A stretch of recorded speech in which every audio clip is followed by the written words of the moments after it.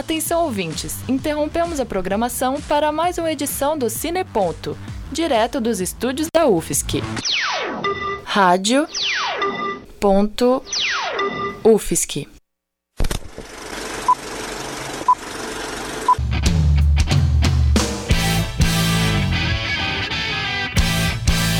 Cine Ponto.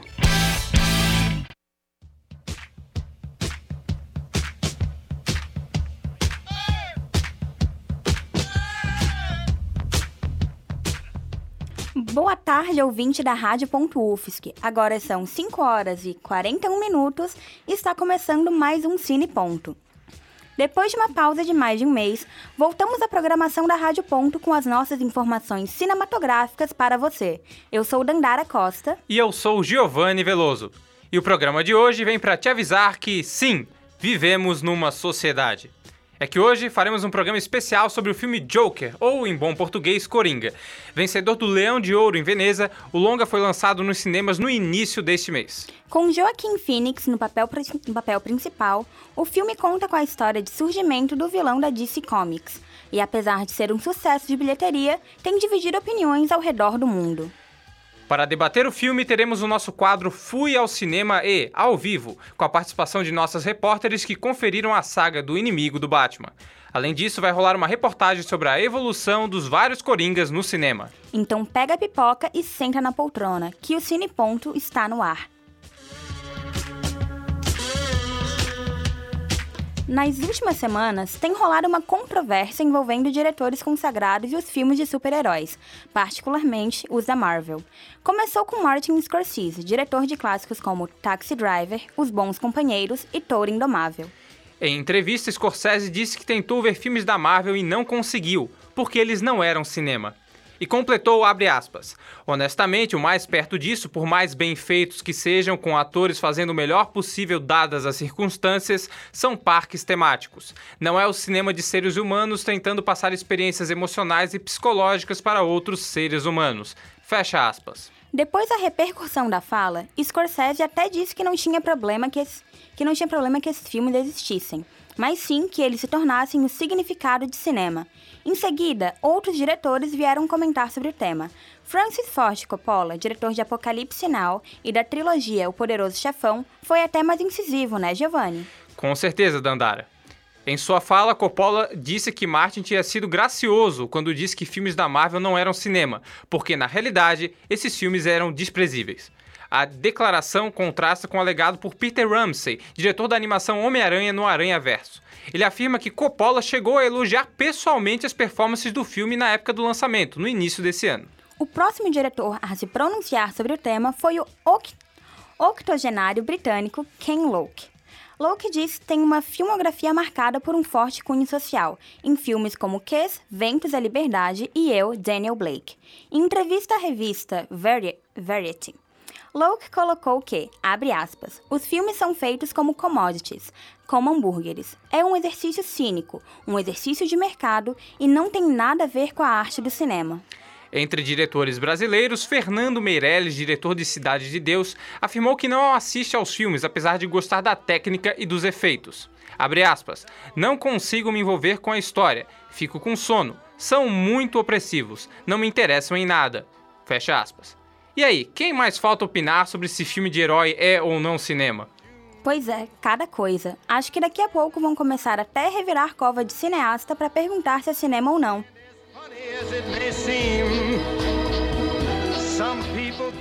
Mas aqui no Cine Ponto a gente não viola túmulo e fala de cinema nas suas mais diversas formas. E agora, no embalo do filme de hoje, o novo integrante do Coringa Verso está conquistando muitos fãs, mas antes dele tem muita história para contar. Confira agora uma retrospectiva dos Coringas no cinema, por Isabella Machado e Leon Ferrari.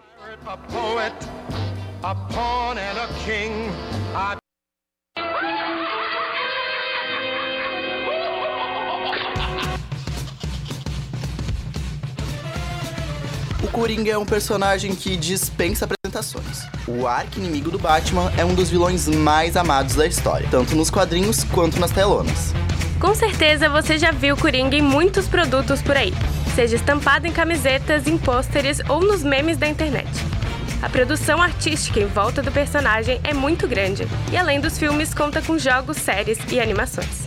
Mas quando se trata de live action, a primeira aparição do Coringa foi nos anos 60, na série Batman e Robin. Mesmo que ainda não tenha sido no cinema, César Romero deu vida ao personagem fora dos quadrinhos pela primeira vez e abriu as portas para muitas interpretações da figura. Foi Romero quem deu o toque cômico ao vilão, que junto ao seu lado sombrio forma o característico palhaço dos filmes. Uma curiosidade é que o ator não abriu mão de seu bigode, que ficava escondido atrás da maquiagem do vilão. No cinema, quem estreou como personagem foi Jack Nicholson, no filme Batman de 89, dirigido por Tim Burton. Grande fã do vilão, Nicholson se apoiou na interpretação de César Romero para criar um dos Coringas favoritos do público. O filme resgata das HQs um momento violento em que o personagem cai em um tanque de ácido e assim adquire o perfil psicológico assustador. Em 2008, chegava aos cinemas o primeiro filme da trilogia Batman, O Cavaleiro das Trevas, que conta com a performance lendária de Heath Ledger. O público ficou apaixonado pela versão carismática e destrutiva que o ator construiu junto ao diretor Christopher Nolan. A preparação de Ledger ficou conhecida como uma das mais intensas para a composição de um personagem. O ator faleceu antes mesmo de assistir o seu trabalho no cinema e foi homenageado com um Oscar póstumo. Esquadrão Suicida de 2016 prometia um Coringa reformulado desde os trailers. Vivido por Jared Leto, além de uma aparência repaginada, o personagem aparece ainda mais caótico. Ao lado de seu par romântico Arlequina e a equipe de anti-heróis, o palhaço esbarrou em alguns problemas de roteiro e dividiu opiniões sobre a interpretação. Não poderia faltar o mais novo dono das bilheterias dos cinemas. O Coringa, interpretado por Joaquin Phoenix, está colecionando elogios desde sua estreia no início de outubro de 2019. A história solo do vilão, que conta toda sua triste trajetória rumo à loucura, resultou no sucesso de público e crítica, ao explorar o lado mais melancólico do personagem. E agora, o que esperar para o futuro do personagem nas telonas? O diretor Todd Phillips de Coringa afirmou que não pretende dar uma sequência para o longa. Mas quem sabe, né? O que a gente pode afirmar é que o próximo filme do Batman está vindo por aí. E sempre existe a possibilidade de uma aparição do vilão mais insano da DC, no novo momento cinematográfico que a Warner propõe. Pra terminar, não se esqueça do maior conselho que o Coringa pode te dar. Não leve a vida tão a sério. Tire um tempo pra você, leia uma HQ e quem sabe confira mais esse sucesso do mundo dos heróis que está em cartaz. Eu sou Isabella Machado. E eu sou Leon Ferrari. Para o Cine Ponto.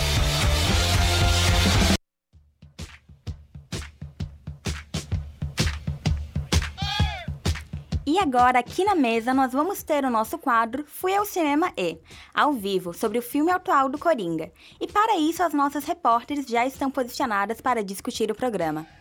Boa tarde, Ana Clara. Boa tarde. Boa tarde, Nicole. Boa tarde. Boa tarde, Joy. Boa tarde, gente. Boa tarde, Natália. Boa tarde. Então, em primeiro lugar, eu queria perguntar se o saldo para vocês foi positivo ou negativo em relação ao filme. Olha, na minha opinião, foi positivo. Na minha também, achei muito bom o filme, muito bom mesmo. Mesmo com todo mundo já falando que era super demais, foi positivo. Eu também gostei bastante. Então, ainda na época dos festivais, se discutiu muito sobre se o filme poderia ser um gatilho para ações dos chamados incels, que eles são um grupo, uma comunidade formada de homens que eles se denominam celibatários involuntários. E eles usam a sua frustração com relacionamentos para direcionar ataques de ódio às mulheres e outras minorias sociais e até mesmo a homens sexualmente ativos. Na opinião de vocês, essa preocupação ela tem fundamento ou é mais uma forçação de barra que se criou sobre o filme, assim? Bom, eu acho que a preocupação tem fundamento sim, mas ela não necessariamente, é verdade, sabe? Ou com certeza o filme tá incitando violência, tá incitando os incels, né, que você disse. Como a gente tinha discutido até antes de começar o programa, o filme mostra, ele utiliza os artifícios, assim, de violência e tal, mas não necessariamente ele quis incitar a violência. Ele tá, reproduzindo o que tá acontecendo na vida do personagem. É um personagem fictício. E eu acho que não necessariamente, ele quer que as pessoas sigam aquilo, mas sim representar o que tá acontecendo. A impressão que se tem durante o filme é que tudo que acontece, toda, a repercussão nunca foi algo que ele imaginou, nunca foi algo que ele teve a pretensão de fazer. O filme mostra muito quais são as condições para aquilo acontecer, para ele nascer, e as condições, inclusive, sociais que a gente estava discutindo, e as pessoas, enfim. Mas eu não acho que seja um incentivo à cultura incel, porque em nenhum momento você tem uma definição. Pista. Uma pista, exatamente, de que ele é um incel, de que ele, enfim, não sei qual. Não sei se necessariamente para os incels, mas para todas aquelas pessoas que têm alguma instabilidade psicológica. E eu até comentei com as gurias antes que esse filme deveria ter um alerta de gatilho, porque ele é realmente muito forte, ele é real, sabe? Tanto que a atuação do Joaquin Phoenix foi muito celebrada, porque realmente foi muito boa, foi muito real, foi muito forte. Eu acho que, na verdade, apesar de ter apresentado esses pontos psicológicos muito fortes do personagem e de toda a questão social que traz, a parte do incel não é tratada. Muitos outros problemas, gatilhos, podem ser despertados, mas acho que esse não certamente. Eu acho que é muito aquilo da recepção também, da subjetividade, de quem tá recebendo a mensagem. E da gente lidar com as coisas que a gente tá recebendo também. Acho que é muito... Eu vi muito como uma denúncia. Assim, tanto que o cenário do Gotham no filme, ele não se aproxima de algo fictício, mas de algo mais real, de um Nova York, tipo, dos anos antigamente, assim. E acho que isso cabe... Assim, eu ouvi muitas pessoas falarem que, nossa, por isso que que ficou mais... é assim que tem que ser feito, nossa, é assim, vamos incitar a violência. Não, eu acho que por trazer essa realidade que trouxe um tom de denúncia, de tipo, olha, pode ser a realidade que a gente vive, sabe? Toma cuidado, vamos poder olhar um pouco mais para as pessoas com transtorno psicológico, não negar como fizeram com ele. Exatamente, tem essa coisa de você enxergar quais são as características que levam à formação esse vilão. E acho que as pessoas reconheceram muitas coisas que a gente vive no dia a dia, sabe? E isso acabou deixando meio... Ai, meu Deus, e agora, sabe? Será que a gente vai ter um Coringa? Enfim. Acabou levando também a uma questão que eu li sobre que... Assim, tá mostrando, tá denunciando, tá mostrando essa questão da pessoa instável psicologicamente, o que pode acontecer, enfim. E aí acabar levando a romantização por parte do público. Mas, sinceramente, eu não vi isso no filme. Eu não senti a parte da romantização e tudo mais. Então, acho que ficou só mesmo um contraponto, mas não é real. Exato. Tinha formas de tratar que deixaria mais perigoso a questão do filme justamente por ser tão real. Mas acho que eles tiveram esse cuidado de uma denúncia, talvez. Tanto que a Warner, fez um pronunciamento de que não era a intenção deles, incitar a violência. Vou ler aqui. Abre aspas, a Warner Bros. Acredita que uma das funções de contar histórias é provocar conversas difíceis sobre questões complexas. Não se engane, nem o personagem ficcional Coringa, nem um filme são um apoio à violência no mundo real. É muito do que a gente falou aqui também, né? Sim, eu achei muito interessante a parte que eu acho que eu não tinha visto um filme, assim, ainda como que o Coringa ele foi um filme feito pra fazer um sucesso de bilheteria, né? E eu nunca vi um filme voltado para isso que demonstrasse tão bem a parte da questão dos transtornos mentais, assim, que ele tem. E eu acho que foi exatamente o que uma das meninas falaram, né? Que eles tinha muito como eles transformarem aquele filme numa maneira de incitar a violência. Mas eu vi que eu percebi um pouco de cuidado ali e eu não senti isso no filme. Na verdade, senti como um alerta, assim, uma denúncia mesmo. Eu não vi o filme, então vou me abster de fazer comentários, mas eu vou fazer uma pergunta, na realidade, porque eu vi que estava tendo uma discussão ali na parte que estava rolando a reportagem aqui no estúdio sobre, né, porque a gente teve vários atores, né, interpretando esse personagem e imagino que no nosso imaginário, assim, né, tem muito a figura do Heath Ledger, né, fazendo Coringa lá no Cavaleiro das Trevas. E, enfim, a atuação do Phoenix foi muito elogiada, né, tá sendo muito elogiada direto, assim. Então, eu gostaria de saber de vocês, assim, vocês acham que essa interpretação do Phoenix é a definitiva ou vocês acham que é meio complicado dizer isso, muito cedo, talvez? Eu acho que definitivo não é a palavra certa pra dizer ainda, né? Eu acho que esse filme tratou muito mais do antes do Coringa, então não tem muita comparação. Tratou como a vida pessoal do Arthur Fleck. Então, acho que como Coringa, a gente não conseguiu ver pra ter uma comparação. Eu acho que eu até tinha comentado com a Nicole, eu acho que é importante que tenha um outro filme com o Phoenix fazendo Coringa, interpretando ele como um vilão e... Bom, o filme dá ganchos para novos filmes, né, para futuros.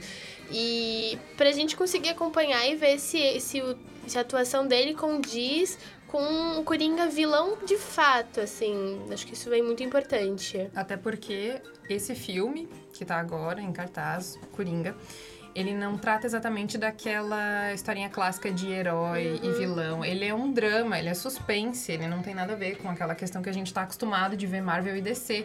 Então, acredito que comparar um com o outro é um pouco complicado, mas a atuação do Joaquim tá impecável. Ele é um excelente ator e acho que ele soube colocar muito bem as suas habilidades no filme e soube trazer uma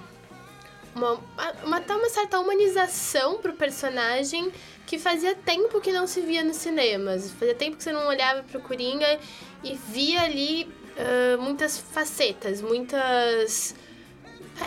Eles são um personagem redondo, que a gente chama, né? Era um personagem muito chapado, muito uma coisa só. Esse tem um desenvolvimento psicológico muito grande durante o filme, que é o que foi que a Ana falou, que mostra um antes do Coringa, daquele do Batman e tal.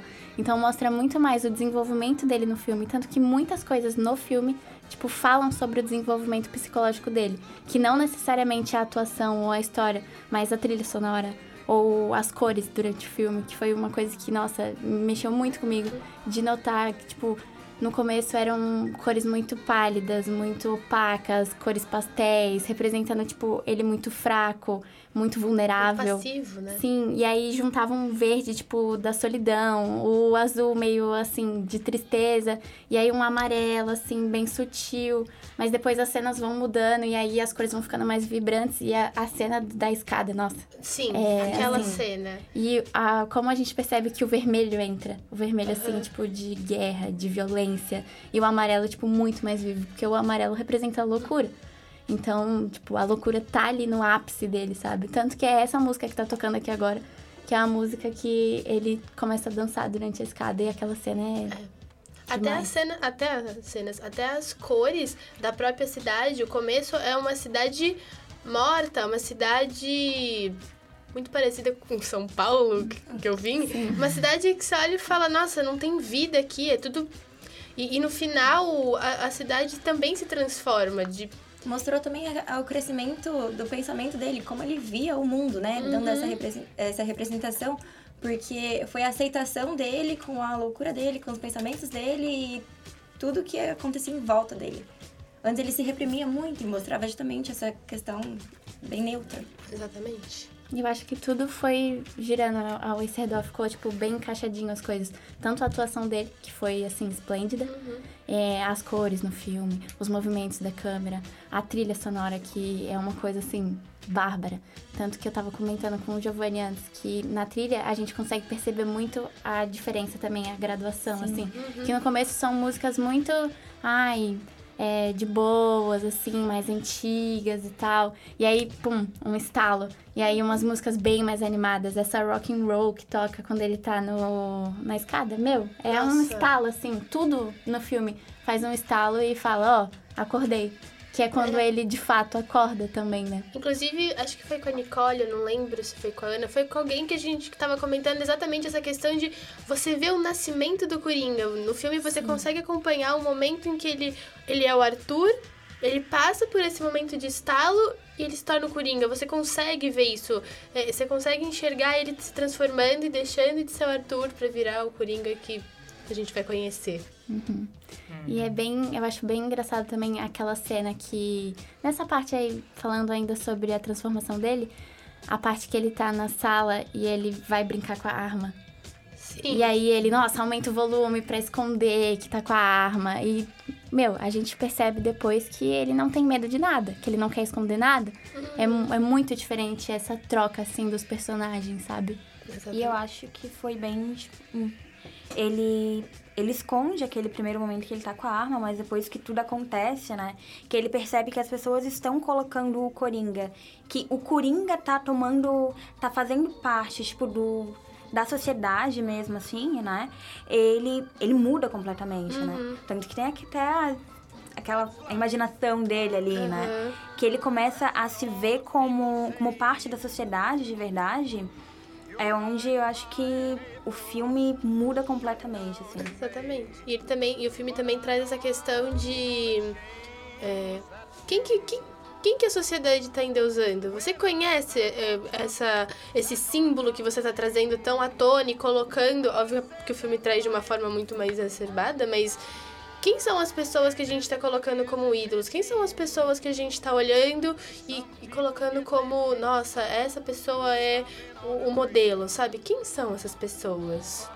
Por isso que eu enxergo a denúncia e não a irresponsabilidade. Sim. É algo mais, tipo, vamos se questionar, vamos olhar para si próprio, mas também tem o lance da subjetividade de quem recebe aquilo e como recebe. Uma coisa só que eu queria comentar, assim, que na minha cabeça ficou meio em dúvida, não sei, né, de vocês, é a relação dele com a mulher, com a vizinha. Eu acho que isso é muito forte no filme. E fica meio batida, assim, nas críticas que eu dei uma lida. Tipo, não falam muito. Mas eu achei aquilo muito forte. Eu acho que foi mais questão, igual a Dhandhara falou, que é ele tentando se colocar na sociedade. Nessa questão da mulher, ele tá ali vivendo uma vida que todo mundo viveria. Um romance. Coisa que ele não tinha antes. Pode ser uma loucura dele ou não, mas é um meio dele tentar se colocar. E até mesmo por ela ter sido uma pessoa que não conhecia ele e falou com ele ali, né? Então, a gente já sabe que ele já tinha problemas mentais ali. E aí, colocando isso, foi quase como estou sendo visto. E ele começa a imaginar tudo que acontece no filme. Nossa, e parece muito que ele tá com ela. Desculpa os spoilers, gente, de sério. Não, né? parece de verdade. Cara, parece... Eu desculpo. Mas, cara, parece muito. E eu acho que esse estalo, assim, de tipo... Não, era tudo mentira. Eu acho que distancia um pouco o personagem de... um doce, ele namora, ele tem uma vida normal. Eu acho que dá um distanciamento, assim, do personagem da gente. De tipo... Cara, não. Ele não tava vivendo aquilo. Era tudo da cabeça dele, sabe? E foi nesse momento em que no filme mostrou que era coisa da imaginação dele que mostrou realmente o Coringa. Que foi quando ele se transformou. O que... tirou a realidade dele. E mostra mesmo que ele não... Porque vem daquilo dali, tu começa a imaginar que... não, ele pode viver em sociedade assim, né? E quando tu vê que era tudo um delírio, né? Tu percebe que ele é insano. Ele é completamente insano. Sim, porque são ilusões muito reais, assim. São ilusões muito específicas. São coisas que você olha e fala... Meu Deus, a cena do hospital. Você pensa... Sim. Ele tá imaginando um carinho. Olha isso, sabe? É uma coisa... Perdão, Giovanni.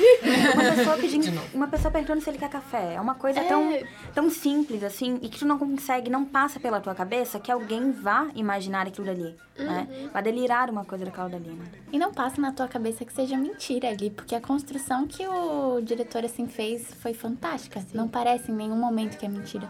É muito bom. Na minha cabeça, todas aquelas cenas que ele tinha com a vizinha e tal, não dá a impressão de que ele vai se tornar o que ele vai se tornar no final do filme. Dá uma impressão completamente diferente. Então, tipo, até, sei lá, 2/3 do filme você tá imaginando que ele vai casar com a vizinha e vai criar a criança. E vai é tudo isso. certo. E aí ele vai virar uma pessoa normal, seu vizinho. E aí tem aquele breakdown ali, que a Ana comentou, e aí, muda tudo e você pensa, nossa, como assim? Uau, né? Onde eu tava? Porque, muda completamente. Sim. E agora a gente tá se encaminhando pro final do quadro. E aí eu queria perguntar pra vocês se vocês recomendam um filme pros nossos ouvintes, assim. Nossa, demais. Eu acho que pra quem gosta desse mundo, não só, mas como traz essa parte mais psicológica, vai atrair muito mais gente. Não só fãs do... Exato, super indico. Sim, eu não gosto de filmes de super-heróis. Assumo, me julguem. Mas assim... Você também acha que não é cinema? Não, eu acho que é cinema, sim. Eu acho que é cinema, mas eu não gosto e, cara... Eu fui ao cinema e saí chocada. Sério, eu saí Em boca choque. aberta. Uns instantes pensando assim, instantes não, né? Algum bom tempo. Pensando sobre, sim, eu recomendo, cuidado, ele é um pouco forte, tem algumas cenas um pouco fortes também, no caso eu virei pro lado porque eu não consegui aguentar, mas recomendo sim, tem que ser visto, a sociedade tem que ver esse filme, é isso. Então, agradecemos a presença, então, da Natália, da Joyce, da Ana Clara e da Nicole aqui no programa. E esperamos que agora, nesse resto de semestre, a gente possa fazer mais quadros como esse de Fui ao Cinema E, ainda ao vivo aqui no nosso estúdio. E vamos agora àquela pergunta que você já está acostumado. Já conhece a trilha de hoje?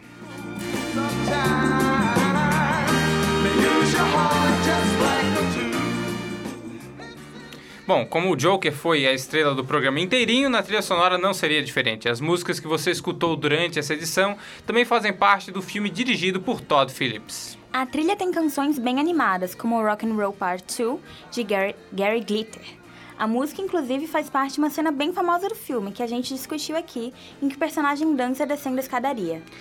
Também faz parte da trilha do filme e entrou aqui na nossa do programa a música That's Life, do Frank Sinatra. Essa canção também representa um momento muito importante do longa, quando o personagem Arthur Fleck começa a sua transformação em Coringa.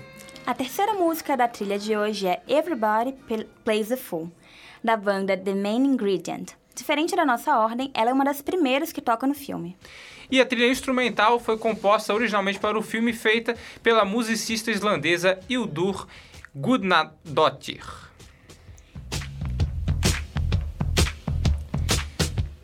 E fique ligado que agora está na hora da agenda cultural. Esse final de semana, nós teremos vários filmes sendo exibidos pela cidade. Um deles, hoje às 6 horas da noite, no Cine Clube Olholhó, que prometeu durante todo o mês de outubro o ciclo Terrore, onde todas as sessões foram voltadas para o Giallo, que foi um movimento do cinema italiano voltado para o horror. E para encerrar o ciclo, o filme escolhido foi Terror na Ópera. O longa, dirigido por Dario Argento, retrata uma suposta maldição que persegue a montagem da obra Macbeth, de Verdi, e tudo parece girar em torno da soprano Beth. A entrada é gratuita e só é necessário apresentar um documento com foto. Aqui na UFSC, o Cine Paredão exibe Tudo o que Aprendemos Juntos, um filme de 2015 dirigido por Sérgio Machado, que acompanha o violinista Laerte, que após falhar em um teste para a Orquestra Sinfônica de São Paulo, vai dar aulas de música na comunidade de Heliópolis. O filme será exibido às 7 horas e a entrada também é gratuita. No dia 22 de outubro, começou o Festival Internacional de Cinema Socioambiental, o Planeta Doc. E nessa sexta, sábado e domingo será exibida a mostra Florestas, no SIC, às 8 horas, com entrada gratuita. O festival vai até o dia 15 de dezembro e pretende difundir temas ligados aos desafios da sustentabilidade, preservação da vida e outros assuntos ligados à temática ambiental. Bem necessário para o momento que estamos vivendo agora, não é, Giovanni? Realmente, Dhandhara, e também no SIC teremos a sessão de curta-metragens infantis. A animação mítica, O Livro dos Heróis, Cores e Botas, Imagine uma Menina com Cabelos de Brasil, Dono de Casa, A Fábula da Corrupção e Minha Rainha são todos esses os 6 filmes exibidos na sessão que vai acontecer no sábado às 4 horas da tarde. E é uma ótima opção para curtir em família.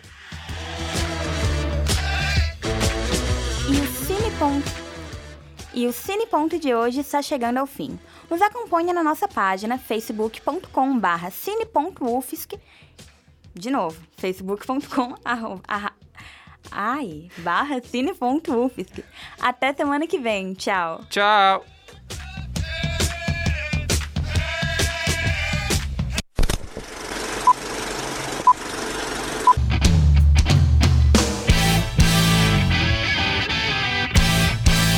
Cine Ponto.